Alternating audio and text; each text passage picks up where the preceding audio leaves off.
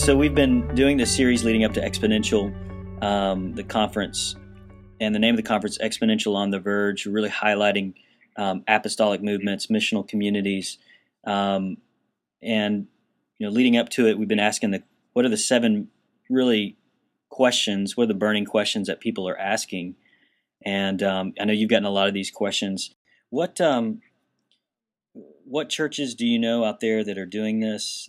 What kind of successes? I mean, you're all over the United States. You're connecting with leaders. You're training them. You're networking them. You're really on the front edge of helping churches transition, of helping church planners start with a missional incarnational DNA.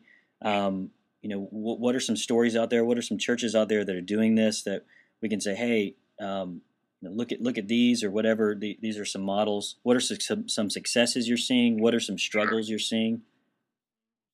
Before I answer that, I will say though, I think when you're talking about this whole thing, I think we do have to fight as much as we can against what we would view as success, because at the end of the day, to do this really is more about just being faithful, because we know this is Bible. We know this is the way of Jesus. And there's a lot of times that people will live really faithful and they don't really see a whole lot of fruit. We have to, recognize and tell people we're not really after success. We're after, being able to go to sleep at night and know that we lived like Jesus, in our neighborhood. A lot of even our conversion stories that we often write about, that people go, it's just going great. You have to realize most of those stories were 2-year, 3-year processes with people, and most of the time, it didn't feel like we were getting anywhere. And so the missional, incarnational way, especially in community, you have to do it for yourself. You have to decide that's the way I actually want to live, regardless of what type of fruit I see. But, obviously we're seeing and hearing this, hundreds and hundreds of stories from mega churches that are taking their small groups and reconditioning them back to missional communities. I know you guys at Austin Stone have seen quite a bit of fruit in that. And so you guys had tons of communities, but you pushed them further.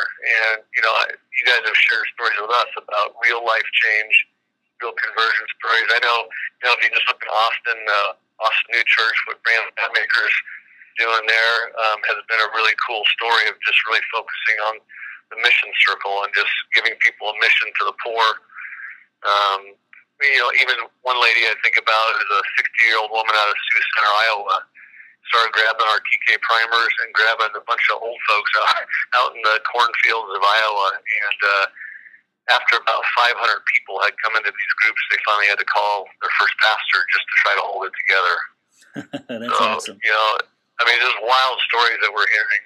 Even missions agencies, parachurch groups that are processing, how do we do more than just outreach? We're just hearing the same types of stories. So that's phenomenal. I love the fact that you I think the danger in even asking the question about success is that we start to focus on that and we start redefining success from success as obedience to disciple making and the Great Commission, and forming people around the person and work and grace of Jesus, and it starts becoming something else. Success starts becoming activity or being well known. Exactly. Or having a name or whatever. And so I appreciate you doing that. What do you think are some of the the dangers, the landmines, so to speak, for this whole conversation and where it's going? What do you think are some of the dangers? Now, the biggest one is that people would look to missional community as a way to keep their church growing.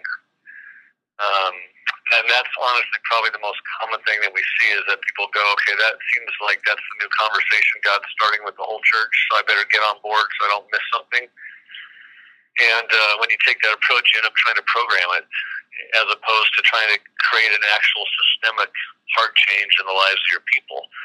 And so, what we try to encourage people is to realize, Jesus told us to go make disciples. And all a disciple is somebody that's like Jesus. And that is a hard, lifelong struggle. And so you never really get to the end of this to where you go, oh, we've got this cranking at our church. Every person that would ever come into our church, we have to recognize our job as spiritual leaders is to help them to become more like Jesus.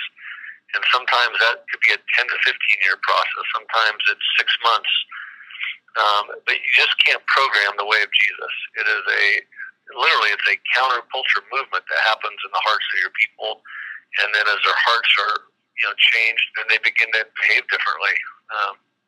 So that's our encouragement is you have to decide what you have to be faithful to. And if Jesus never asks us to plant churches or even, he's never going to hold us accountable to how much we grow our church, but he is going to hold us accountable to, did you do all you could to create people like my son who gave his life away for people?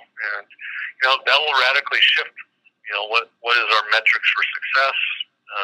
Might even adjust how we make a living, because sometimes to make a disciple, you may not just be able to get a full-time paycheck at a church. It opens up the door for everybody. Yeah, that's great, bro.